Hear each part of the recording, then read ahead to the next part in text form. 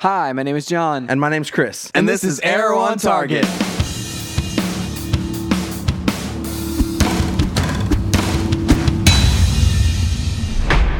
Hey, everybody, welcome to Arrow on Target. We are your hosts. That's right. This is our episode, what? Oh, well, this is our 2? episode And we're talking 2, about yes. episodes 2 and 3. Yes, we're combining of Arrow. them. Last week was a crazy week. We got a John. little bit behind. You had the sickness, Chris. You had the fevers. The Black Plague. The Black Plague. We won't recap it. No, we won't recap that. If you want to hear that, you can listen to last week's Stay on Target. I talk all about it. I don't remember if I actually do. I don't remember maybe how I deep reference we it. went into this. Yeah. I think we did reference it, but it was like more of like a passing, like, Yeah. hey, you were sick. Right. But it wasn't like you were on your deathbed or anything. Which I wasn't. No, you weren't. Yeah, So, so. Anyway. But we're talking about episodes 2 and 3. Yeah. Which Lots of stuff happened, man. Lots of stuff happened. So let's talk about like what we liked first. First of all, I'm gonna just strike it off. Strike it off. I'm gonna start off. And Strike it off is okay. I like strike it off. I've never heard that phrase before in any context. And honestly, well, maybe if you're a pitcher in the Major League Baseball, Strike it off. You off. still. That's not even a term. I don't know. Maybe if you're starting a fire with a flint and you're striking. I mean, we're reaching striking. now. I really liked the action, John. Like striking a match.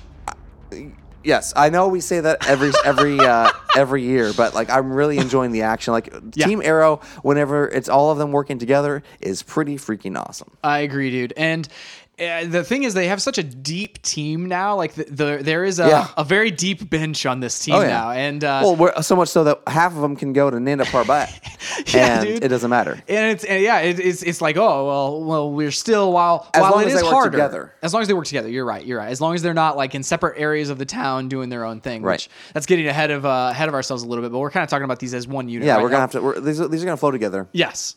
So I mean that was one thing that I loved was that in the opening sequences of the first episode and of the second episode, you just have this amazing action of like the team just working really well together. The whole idea of finally seeing these residual effects of the waters on Thea, that's really odd to me. Like that's wild. And the explanation of it that on the most recent episode was pretty interesting. I mean, it's the fact that you have this thing that builds up within you, and it's from the previous users who are all evil. Let's just be honest. Right. Most of them were evil.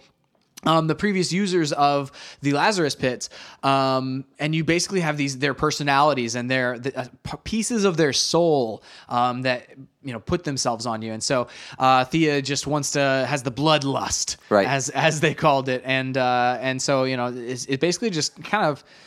It's funny. He's like, hey, this will last you a couple weeks, and you're like, well, I mean. What's she going to do in a couple weeks? She killed 2 people. There? What is that, one person per week? I guess you have to kill one person per week. One person a week. I mean... That just seems ridiculous. Yeah. And the thing was, like, she wasn't... I mean, yeah, she's kind of out of control. I don't know how they're going to resolve this, John. I don't either. She's kind of out of control, but, like, I mean, all she did was break a guy's arm, number one. Like, I wasn't really super upset about that one. Well, and plus, like, she did almost kill a guy. Well, the guy that she broke his arm, like, he was a drug dealer. And I know. It's like she has, like, a past with drug abuse and, like, the stuff. So it's like you can assume that she would carry a grudge against a drug dealer. I mean, Batman, like, let's compare it to Batman for a second. Batman is not it's very tame compared to Batman. He will go up to death. Okay, he won't cross the death line. He's not going to kill somebody. Well, he'll hurt them. Oh yeah, I mean he will cripple them for life. I'm cool with it. And it's like and Batman just he views it as this is something that you have to do. It's not great, but it's just part of the job. Right. Exactly. To clean up my city. Oliver needs to grow a pair. Well, and he was, he's gone. We've talked about in last season. He's gone from the I don't kill at all to I kill. I'm glad we're off. I don't kill, but then I kill the League of Shadows. Right. Right. It's so I don't know. So we've run that whole path to its end, and we have no idea where he sits on this. Sometimes you're like, okay, well there's no way that person survived, and then other times you're like, okay, well they're definitely not killing people right now. So I'm glad that that Oliver and Diggle are kind of back on like better terms. Oh my gosh, this great. The process that they've gone through to get there is kind of wild. It is. And how did you feel about the I mean, it worked for me. The idea that Oliver saved Diggle's life, but that still doesn't answer the question of would Diggle save Oliver's life necessarily. Well, I don't know if that's necessarily the question, but does he trust him? Like, I mean, there's always this kind of like, there's just this issue of trust that they've always kind of dealt with, especially last season and this season, between Diggle and Oliver. Honestly, I'm ready to see that just be over with. Yeah. Like, I don't need that to be anything that's it factors into the relationship anymore. And hopefully it is. Like, I mean, it really seemed like they dealt with it this time. It seemed like maybe it might come up if something really extreme happens, but hopefully in working together more and more, they will endear themselves to each other again. Yeah. Because there's a quote from someone. It's the best way to find out if you can trust somebody is to trust them. Right. And so, in this situation, I think we trust them with the small things, and things will just kind of snowball trust-wise as we get farther and farther into the season. So hopefully that works out. Something I loved about these episodes, and something I've loved about the first 3 episodes of this season, is the Oliver Felicity dynamic. Mm-hmm. They have solved any weird issues, it seems like, with those characters. The writers, I mean, have solved all of the kind of strange issues that they were having with the emotions and things. They've just decided to put them together, and that they're together, and that's just the way it is. And so, like, I'm glad that we're not dealing with that anymore. I think the roles have been reversed, basically. Whereas Oliver was the rich playboy, she is now the one with money. Like she runs the organization, CEO, and so like all this kind of stuff. Like, he's going to run for mayor, I guess, presumably with her money. Yeah, and then the second episode, like this episode, we didn't really deal with that much. No, it's just this just kind of goes away. Like, yeah, it's like, no, you just made this big announcement, and now we're not going to talk about it. But then again, they had other issues to deal with, and we always talk about on this show the timeline is we always think about like how long did this stuff take, and I feel like the stuff this episode really didn't. I mean, it was maybe a day, maybe 2. But think about the difference between the previous episode and this episode, because they have to get to Nanda Parbat, like all that kind of stuff. So like some time has elapsed. Yeah, that's true. Not like it's the next day. Well, and we talked about getting to Nanda Parbat last season, where there was just it's like, oh, how quickly can you get to Nanda Parbat? Just hop right on over there. Yeah, it's just what do you? What is this? And how'd she get a dead body all the way there? Yeah, and I mean, it's like, how did you get that out of the country? I mean, this world we've talked about before. This world is a lot wilder than our current world and our current universe that we live in. Yeah. It seems like there's a lot more leeway in like bribing people, and a lot more like the government, is able to just drone people. Yeah, and there's just a league of assassins running around, and so you just there's a lot more wild stuff going on. How do we know that it's not happening, John? Chris, it might be just under our noses. Yes, no one knows. In Nashville, just completely. Yep. Just, there's a league of assassins running around. Yep, outside our window right now. I really like seeing. I talked about Felicity as a CEO. I really like her in that role. I like seeing her in that role. It'll be interesting. What's the name of the character that's what I was looking up, man. I like him a lot. He's great. He's basically kind of a male version of Felicity in terms of like, okay, he's like techie and geeky and stuff like that. It'd be really cool. It'll be interesting to see how he factors into Team Arrow now, like that he knows that she works for the Arrow. I thought that came a little easy. It's like all of a sudden, hey, there's a threat, and let's go down to the Arrow Cave. Yeah, and it's like in the basement. I realized that was kind of a necessary thing for her to do, and for her to save his life there. But you're right; it seems like that's not done yet. It seems like we're not quite over that, because think about, you mentioned him being similar to Felicity in that way.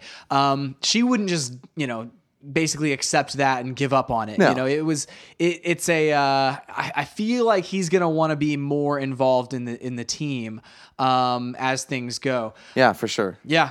I cannot find his character name here. Yeah, I can find it. Yeah, you could probably find it faster than I can. But yeah, I liked that whole sequence. I actually liked having the metahuman on this this episode as well. Having the I forgot, what did they call him? They called him Double Down or something like that. Double Down, yeah. Double Down. And the poker cards coming off of his skin was a nice touch. Like whenever he initially kills that guy, you don't really see it happen, and then whenever they finally reveal where he gets these really lethal cards from. Curtis is his name. Curtis, awesome. Do we have a last name on that? Well, It's just Really Curtis. demanding, aren't you? I'm sorry. But no, like whenever we see that reveal of the metahuman and I really want to know where Damien Dark is getting his powers. He's not a metahuman, and so this is like it's a magical kind of a thing, and so I really want to know where he got his powers and if there's more where that came from, you know? Yeah. It seemed like there might not be because he was referencing Hive, and he was referencing some people at Hive think this is a parlor trick or whatever, and it's not. And then, you know, but I don't know. Like, I really want to know more about his character, and he's a very threatening and imposing figure. But I would like to see some of his background, and see where he got his powers, and if there are more people like him. Well, I mean, I think if he's a metahuman, he has to have come from Central City, correct? But I don't know if he's a metahuman because I think Oliver referenced in the first episode of the season, I think he referenced something about he's encountered this type of thing before. Well, he's seen magic. Okay, but that's different. Okay, so Damien Dark is not necessarily metahuman. This is magic. Right. I'm talking about Double Down. Oh, you know, Double Down. They definitely referenced that he was from the event because they said, I think Felicity at one point mentioned she called the team in Central City, and they said that he was getting a tattoo at the time of the at the time of the event. Yeah. So Curtis Holt. there we go. Okay. Curtis Holt. Yeah, his whole name. I like it. We're gonna remember, Chris. Okay. Listen, I got to regain my composure after I was just searching for that name feverishly. The listeners appreciate it, Chris. Oh, good. I'm glad. They probably knew the answer before we did. They did. They were shouting at their phones. Yeah. So one thing that I do like about the episodes, I like how they are handling Sarah now, because what I want to happen is for them to have Sarah on Arrow for a while before she moves to Legends of Tomorrow. That would be cool. I mean, and to see potentially her working alongside her sister. I mean, Yeah. I feel like that would be a good dynamic. Be a good cathartic Yes, experience, I think, for Laurel. I agree, and we could very easily see what is different about her. Yeah. I want to know what exactly that's done, that process, because you know with Thea, it took her a long time to actually figure out that something was wrong, but she was only mostly dead. She wasn't all the way dead for months and months on end. Yeah, and so Maybe even a year. it was a year. Yeah, it was over a year because the season opener of last year was whenever Sarah died. Yeah. So here's something. Malcolm mentions to Thea that the only way to beat the bloodlust basically is to kill the person who injured you in the first place. And so she said, that doesn't help me much. I can't kill Ra's al Ghul because he's already dead. And so with Sarah, however, she could potentially kill Malcolm. Yeah, which would be amazing. And that I'm not would a solve Malcolm her fan. problems. I'm not a Malcolm fan either, and he always swoops in to manipulate people and then leaves and somehow is slippery enough to get away. Yeah. I don't know, man. And so I don't know. It seems like that might be what we are leading up to, or something similar to that. Yeah. Like at least a confrontation of that sort. Yeah. I'd be cool with that. That'd be awesome. And I like the drama that would ensue because it's Thea's father, and so like, what side does she fall on? She doesn't really like the guy, Right. And because he's the one who initially put her in the position for her to get hurt by Ra's al Ghul anyway. Yeah. And so, where does that put her? And Oliver last season was protecting Malcolm a little bit. Where does that put him? And so that introduces a level of conflict into potentially Sarah and Laurel against the rest of Team Arrow, or Oliver and Thea. So family versus family, if you will. Right. That'd be really cool. I'd like to see that. Some other news that Chris Dennison, superfan Chris Dennison, shared with us this week was that Connor Hawke is to appear in DC's Legends of Tomorrow, which originally was he is Oliver's son. Oliver and Sandra Hawk's child. Holy moly. This is not the way they're going with it. They've confirmed that that's not the way they're going to go with it. He says it's that this iteration. Let me see. Let me read the quote here. This is from comicbook.com. Beyond confirmation, Warner Brothers offered no other details beyond his appearance on the show, but they did say that this iteration of Hawk will not be the son of Oliver Queen and Sandra Hawk. So it's not going to be related to anybody, because that was up in the air, because time travel and Legends of Tomorrow are definitely a thing. Yeah. And so maybe he would be in that. But no, they say that that's not the case. But it is another kind of arrow wielding guy. I'm excited to see that. Is he a regular in Legends of Tomorrow? He says he's just making his way to Legends of Tomorrow. So that's why. I mean, he'll probably show. I mean, he'll show up in not Central City. He'll show up in Star City. Yeah, at some point here. Yeah. Or maybe if they travel, if they're traveling through time in some way in Legends of Tomorrow, he'll show up at some point in there. So I don't know if this is a way of sort of getting a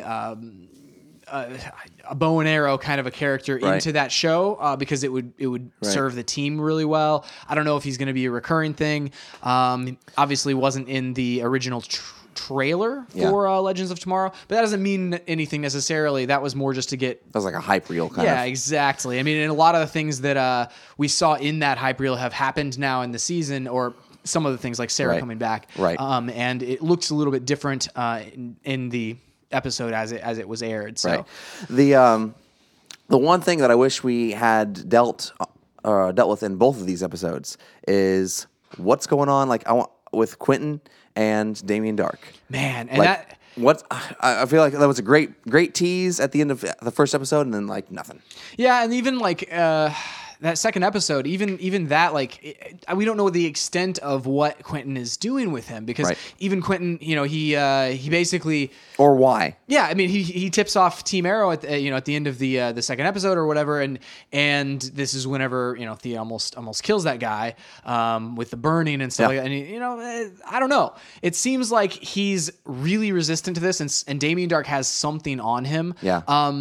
What could that be? Other than I don't the know. Fact, I guess he was a drunk, maybe something happened while he was drunk or something. I don't know, or maybe he has some, line on killing Thea, or, that's really the only thing that I could, or not Thea, sorry, Laurel. Yeah. That's really the only thing that I could imagine, is that, he's threatening Quentin's family in some way. Yeah. Maybe, what about, I can't remember her name. Laurel's mother, Quentin's wife. I don't remember her name either. I can't remember her name, but where was she? I think she's still out there somewhere in the world, and so potentially that might be something. Yeah. I don't know, man, and that's something that's weird too, because where was that this last episode? There was nothing, no interaction between Quentin or almost anybody this episode. Yeah. So yeah.